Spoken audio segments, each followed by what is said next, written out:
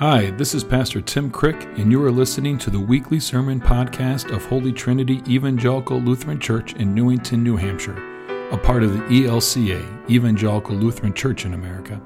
You can find us online at www.hteLC.com. We worship on Sunday mornings at 8:30 and 11 a.m., where you are never too late and there's always room for one more.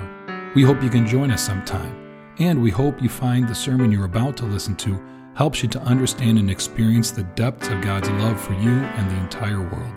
Thanks for listening. The Holy Gospel according to St. Luke, chapter 6, verses 20 through 31.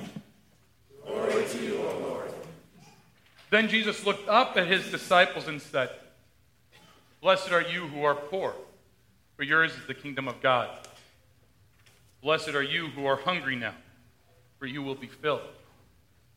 Blessed are you who weep now, for you will laugh.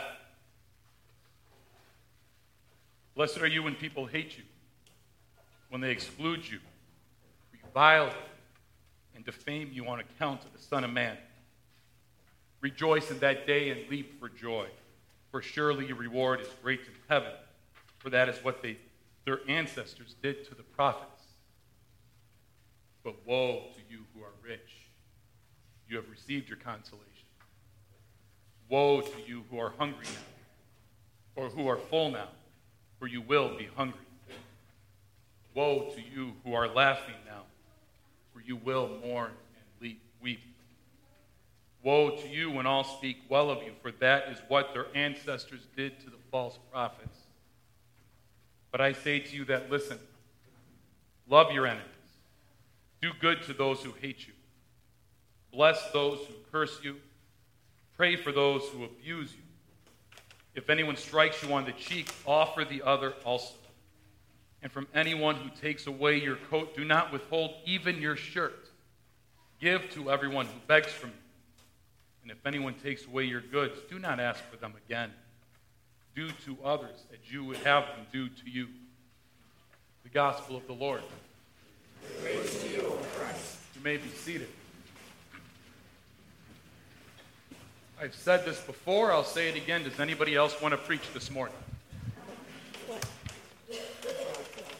We're going to build on a couple themes that we've talked about in the past, particularly how Lutherans view the Christian faith, how we view how God works in the world, and use some terminology that is distinctly Lutheran. Law and gospel that we've talked about before, and then last week I briefly talked about theology of the cross and theology of glory, and how we use these terms, how we define these terms, what they mean, on how they help us understand who God is and who we are in relation to God, how God works, and how that affects the way we function in the world. Law, gospel. We've talked about the law being what drives us to Christ, what reveals us for who we really are. It's a mirror, right, that reflects back reality. It exposes the lies that we tell ourselves, or it can be a hammer that demolishes those lies, right? Law, gospel. Gospel is what says, despite the way we've lied, despite what's reflected back, despite the reality, God loves us. Now, we can break down law a little bit more. A first use of the law and the second use of the law.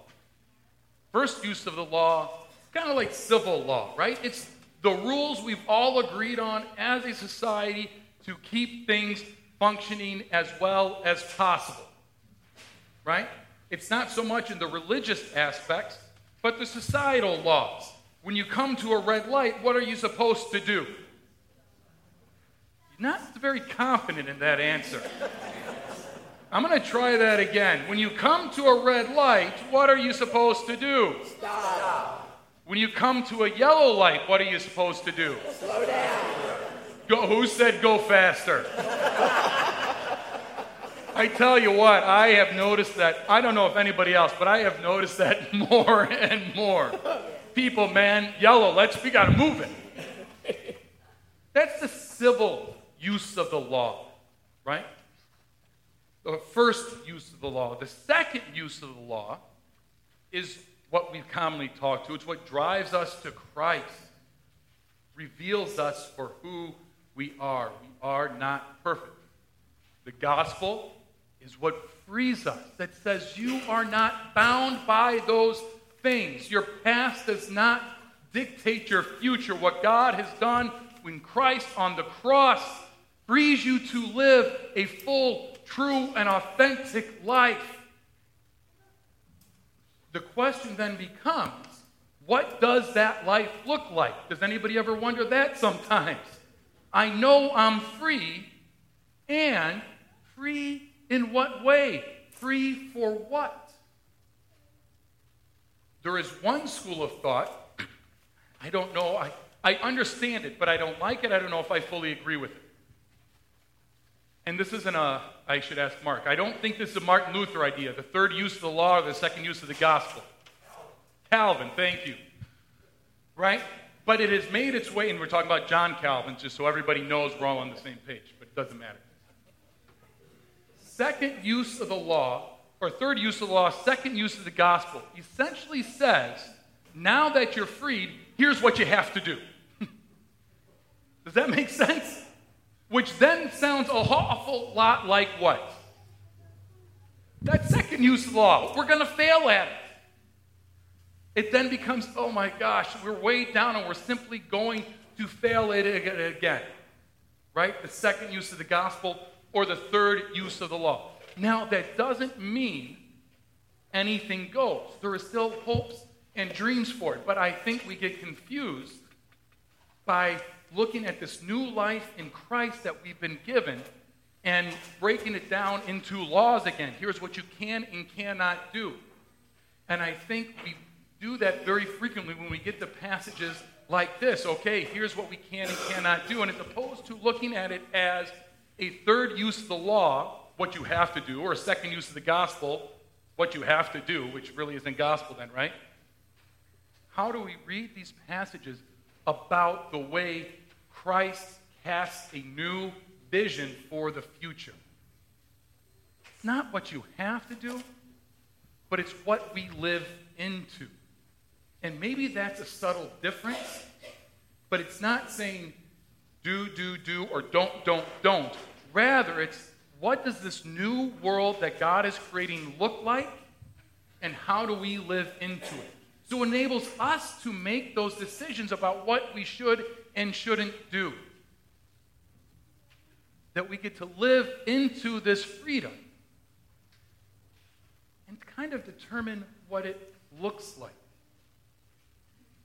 And it's been going on since the beginning of time, since the beginning of people are trying to figure out what the relationship is to God, what the relationship is to others. We want to, can I just break it down and make, 5 bullets of what I can do, 5 bullets of what I can't do, and that just is easy. But I don't think that's the way God works. God casts a vision, and then we figure out what that looks like.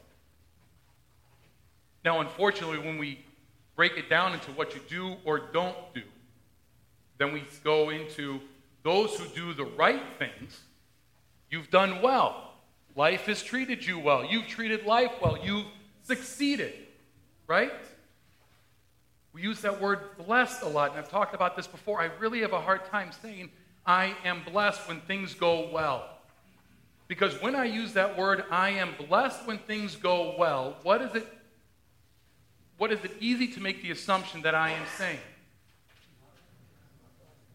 I'm not blessed when things don't go well.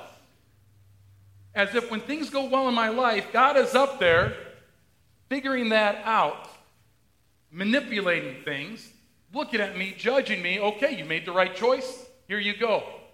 Things don't go well. God's up there, well, you should have made a different choice, so I'm going to punish you. As this, it's a master, puppet master, or whatever, going on up there. And that seeps into things when we want to make it into the list of do's and don'ts.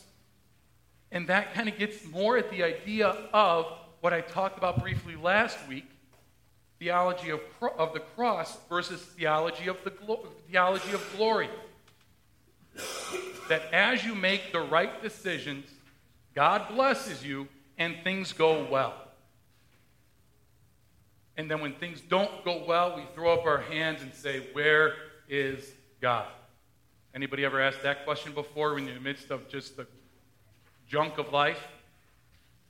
God's absent. Where is God? Jesus comes in this passage and directly confronts that notion that God is absent where we think God is absent. We read this passage again, and we use blessed as, not as God has found favor with me because I made the right decisions, but instead, God is close to me. Blessed means God is close to me. Let me read it again, and I'm going to use that phrase. God is close to those. And how does it affect the way you hear it? If you want to read along with me, you can. Then Jesus looked up at his disciples and said, God is close to those who are poor, for yours is the kingdom of God. God is close to those who are hungry now, for you will be filled. God is close to those who weep now, for you will laugh. God is close when people hate you, and when they exclude you and revile you and defame you on the count of the Son of Man. Rejoice in that day and leap for joy, for surely your reward is great in heaven, for that is what their ancestors did to the prophets. And if you remember when we talked about the prophets were not popular people, not simply because they mentioned God's name, but what they said God represented or God was for. They didn't want to hear that. Remember when we talked about Amos a few weeks ago?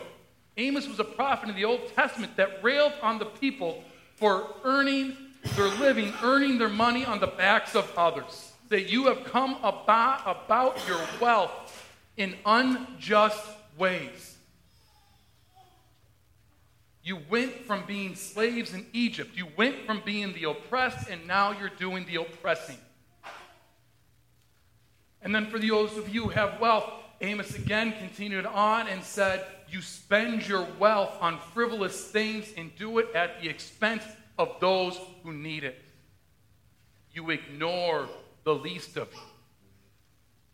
And you live in this world where some are doing so incredibly well, but the vast majority are simply struggling to get by. And here Christ says, blessed God is close to you when you call out those things. God is close to those who are speaking truth to power. And as we continue on now, woe to you who are rich, for you have received your consolation. Woe to you who are full now, for you will be hungry. Woe to you who are laughing now, for you will mourn and weep. Woe to you when you all speak well of you, for that is what their ancestors did to the false prophets, right? I like what this person has to say. They got it together. A lot of times I don't want to stand up here, or I struggle standing up here because I like to be liked. I want you to walk out and say, man, that was a great sermon, Pastor Tim. You really made me feel good. But if that is all I am doing, I'm not doing a very good job, am I? We need people to speak and to be prophetic voices. I've said, we don't need more preachers. We need more prophets.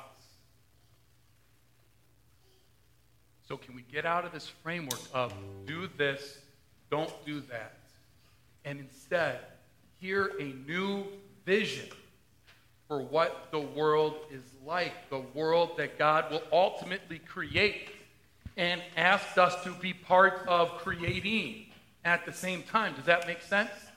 How do we live into that here, now, today, a world that is more just, a world that is more fair, a world that is more equal, a world in which people aren't just trying to survive the day, but everybody feels like they wake up and they have a life to actually live and thrive in.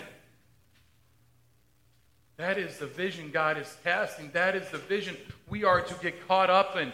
That is the vision that I think God or Jesus says here at the end. But I say to you that listen. I say to you that listen. Not all of us will listen. I am ignorant to it so many times. Much more than I should be. Because I like the life I have. I don't want to be disrupted to you. But I say to you that listen. And here at the end, Jesus casts this new vision for the world, for all of us. Love your enemies. Do good to those who hate you. Bless those who curse you. Pray for those who abuse you. If anyone strikes you on the cheek, offer the other also. And from anyone who takes away your coat, do not withhold even your shirt. Give to everyone who begs from you, and if anyone takes away your goods, do not ask for them again. Do to others as you would have them do to you. This is directed at those of us who have a choice, who have the power to make a decision, to live into this life, into this world that God is creating, that we are asked to be part of it as well now. I found this quote. It comes from Richard Jensen. He's a Lutheran theologian, died in 2014. He was at Lutheran School of Theology in Chicago. Maybe I have the wrong bulletin here. Here's what Richard Jensen says in his book, Preaching the Gospel of Luke. I call you to live out your lives of an alternate vision of reality. I call you to live lives that reverse the values of this culture. I call you to love your enemy, to turn the other cheek, give your possessions to those in need, and not judge the lives of others. Be merciful, even as I am merciful. I have come to nourish your entire life with mercy. I have come to empower you with mercy, that you may indeed live a new kind of life in this world. Amen. That's the sermon for this week. We hope from it you learned a bit more about God's love for you and the world. Please subscribe and rate our podcast to help us be found by and reach more people. Thanks for listening, and don't forget, you are loved.